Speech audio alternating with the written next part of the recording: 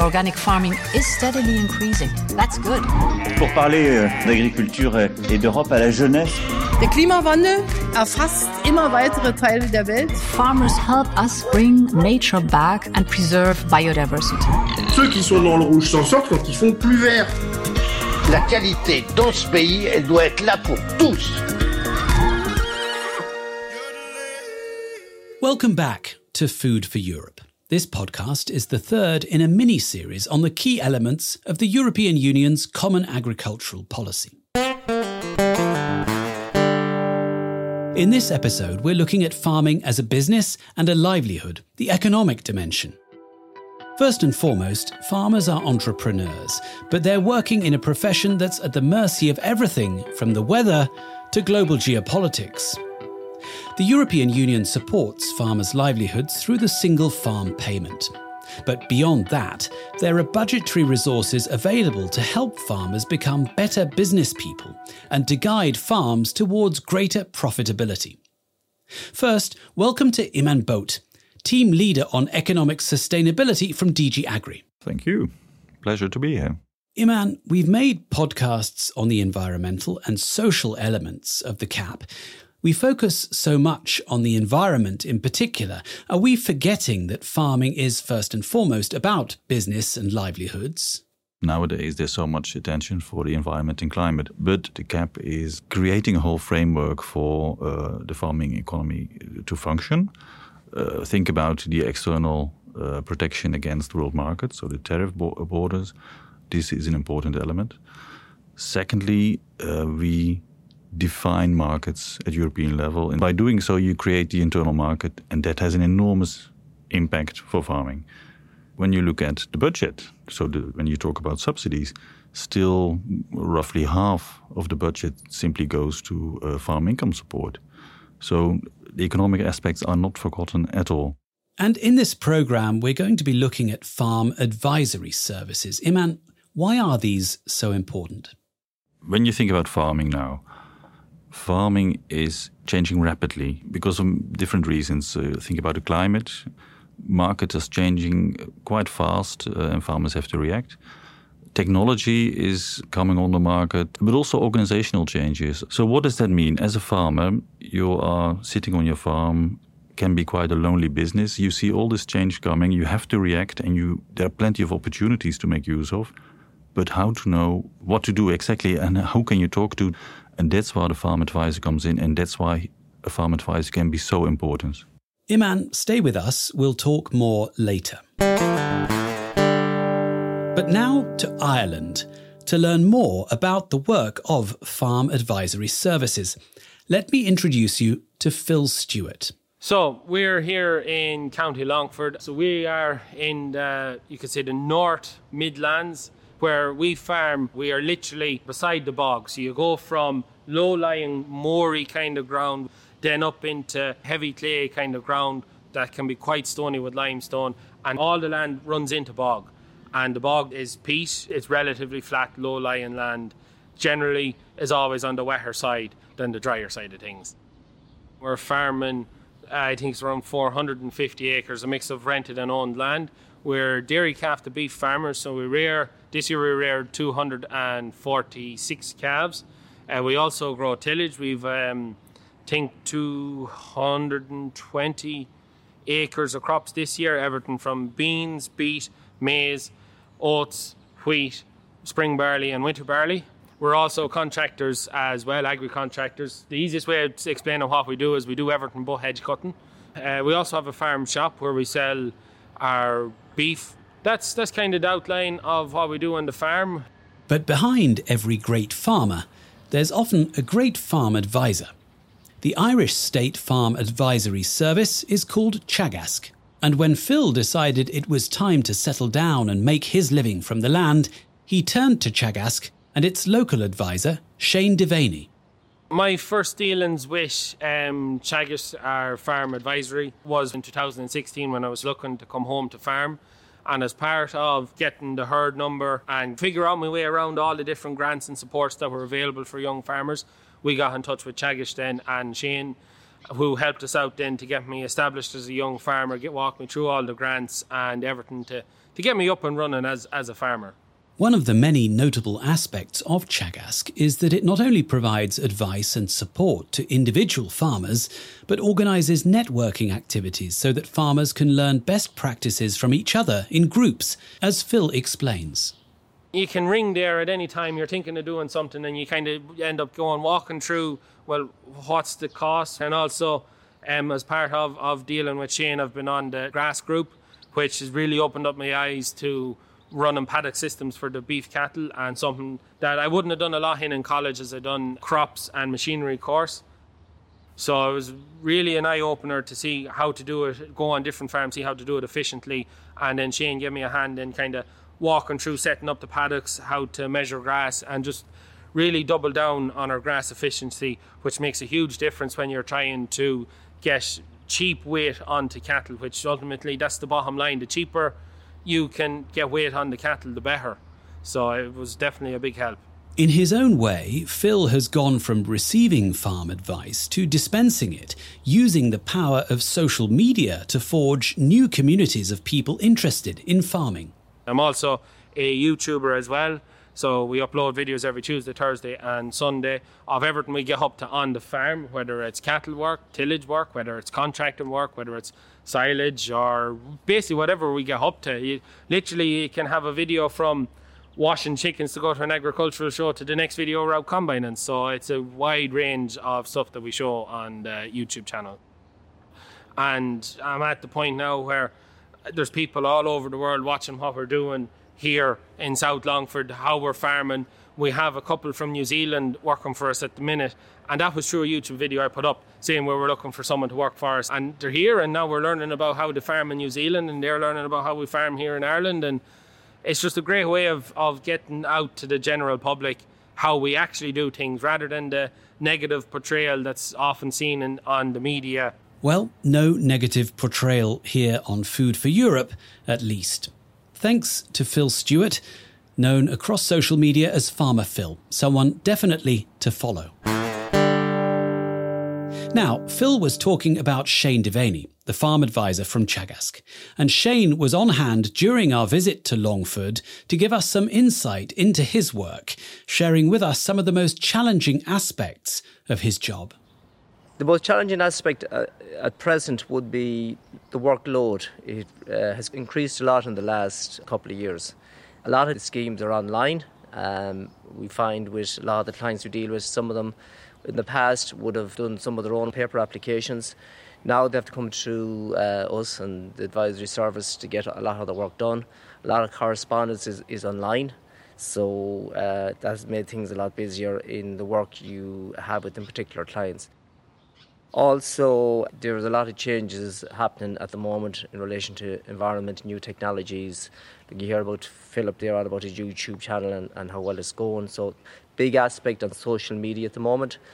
So, it's to keep up to date with all these changes and just knowing exactly what's going on to give the right advice to people like Philip and other clients out there. So, it's just keeping on top of that is what I find the biggest challenge. As you heard, Phil appreciates Shane's willingness to provide advice and support at any moment.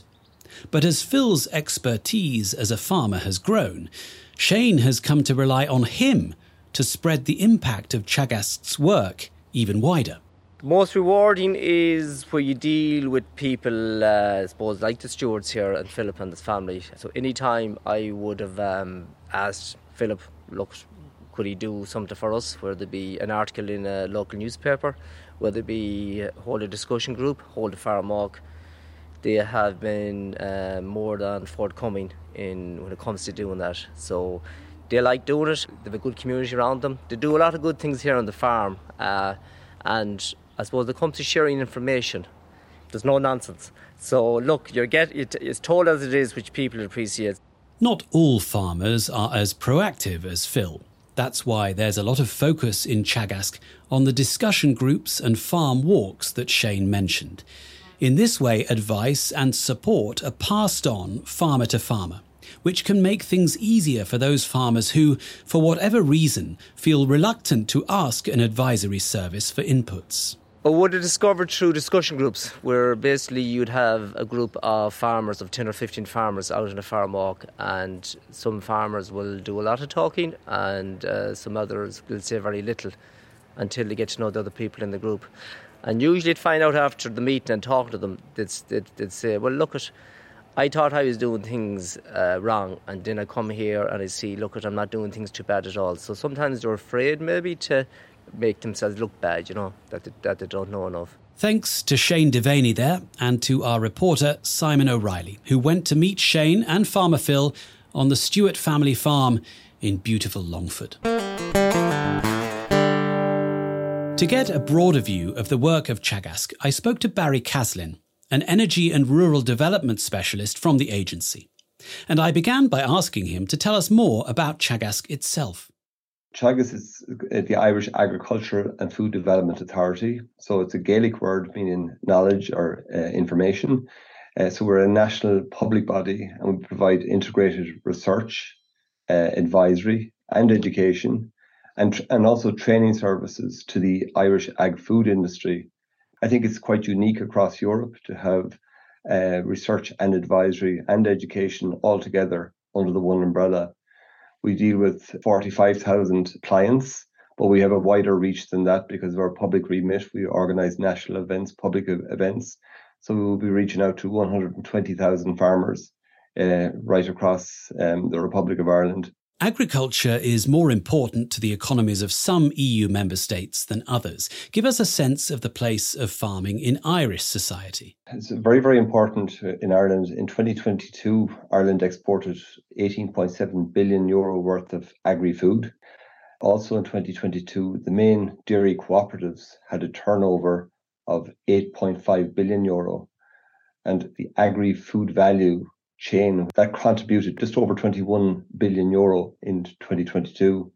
The sector employs over 163,000 people, which is just over 7% of the total workforce on the island.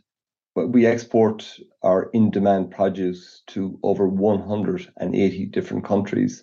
What are the main challenges for your organisation, given the critical importance of farming to social cohesion and livelihoods in Ireland that you mentioned there? We're trying to really lead at the moment and develop farm viability amidst the challenge of climate, biodiversity and water quality challenges.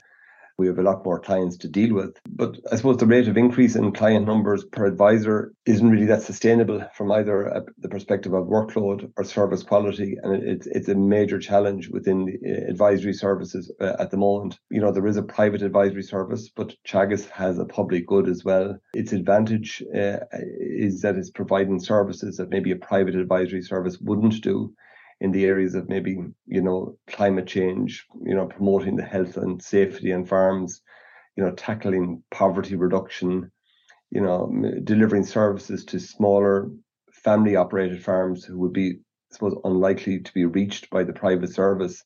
You mentioned climate action. How are you approaching that goal in the context of supporting farmers' incomes and farm viability? We have a requirement to reduce our greenhouse gas emissions within the agricultural sector by 25% by 2030. So this is quite a big challenge. So that's why we've developed a network of signpost demonstration farms and also a network of 21 advisors appointed in this area specifically. So participating farmers in this programme, and it's a public good, there's no charge for it, they're going to be given the opportunity to commit to taking actions on their farm. And it's supported by a digital platform called AgNav. And that's going to allow farmers to see and also to understand their carbon emissions and I suppose their sequestration profile on their farm as a baseline on which they can act, also while maintaining farm profitability. Are you finding that farmers are enthusiastic adopters of digital tools to help them farm more efficiently? Digital technologies are really transforming the everyday lives of many people, right, not just in Ireland, but right across the globe. And this is quite, I suppose, a big challenge for us because digital skills are becoming an essential element of a modern advisory service and practice. And so there's a wide variety of digital tools available to the farm advisors. Most of them are underutilised, unfortunately. And I suppose farm advisors should be playing a key role in providing the support to motivate farmers to adopt these type of technologies. But I think that the digital divide is very apparent also in advisory services, and not just in Ireland, but right across Europe. Barry Caslin there from Teagasc. Thanks to him for his help in making our report from Ireland. Now, back to Iman Boot from DG AGRI. Iman, what in particular stands out for you from our report? Two things struck me. Very interesting to see what they're doing. Phil mentioned on being a member of a sort of peer group. So they discuss with other farmers. And I think this exactly shows, and this is my experience as well, farmers really want to hear from other farmers. They want to see what others are doing. You learn far more from other farmers than from anybody else. The second thing that struck me was there's really lots of technology around, digital technology, not used sufficiently, or not the take-up is not there, which is a pity, of course. Looking at the bigger picture, what kind of interventions does the Commission support to boost farm profitability and sustainable livelihoods? Essentially, we just make money available, and then we help member states compare to also to see what other member states are doing. You can support investments. That's a simple thing. You can support cooperation measures. So farmers coming together, doing things together.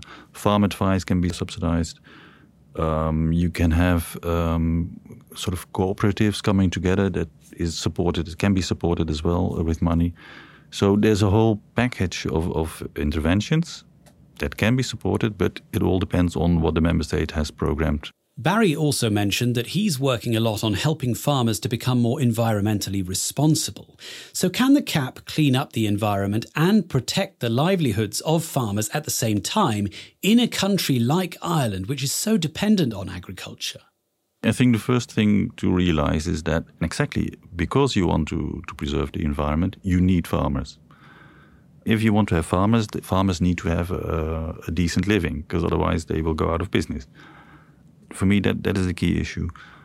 Secondly, there are, of course, when we just mentioned digital technologies, most technologies that are on the market now are about making your production more efficient. So you use less fertilizer, less pesticide, less fuel to get the same output or even a slightly higher harvest. So you have both an economic benefit and an environmental benefit. I don't think there's always a contradiction.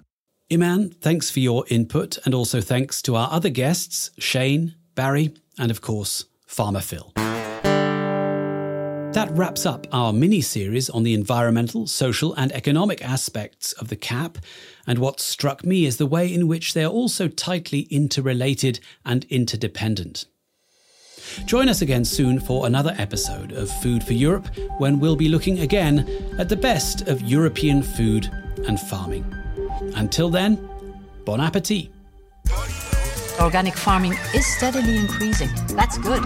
Pour parler d'agriculture et d'Europe à la jeunesse. Der Klimawandel erfasst immer weitere Teile der Welt. Farmers help us bring nature back and preserve biodiversity. Ceux qui sont dans le rouge s'en sortent quand ils font plus vert. La qualité dans ce pays, elle doit être là pour tous.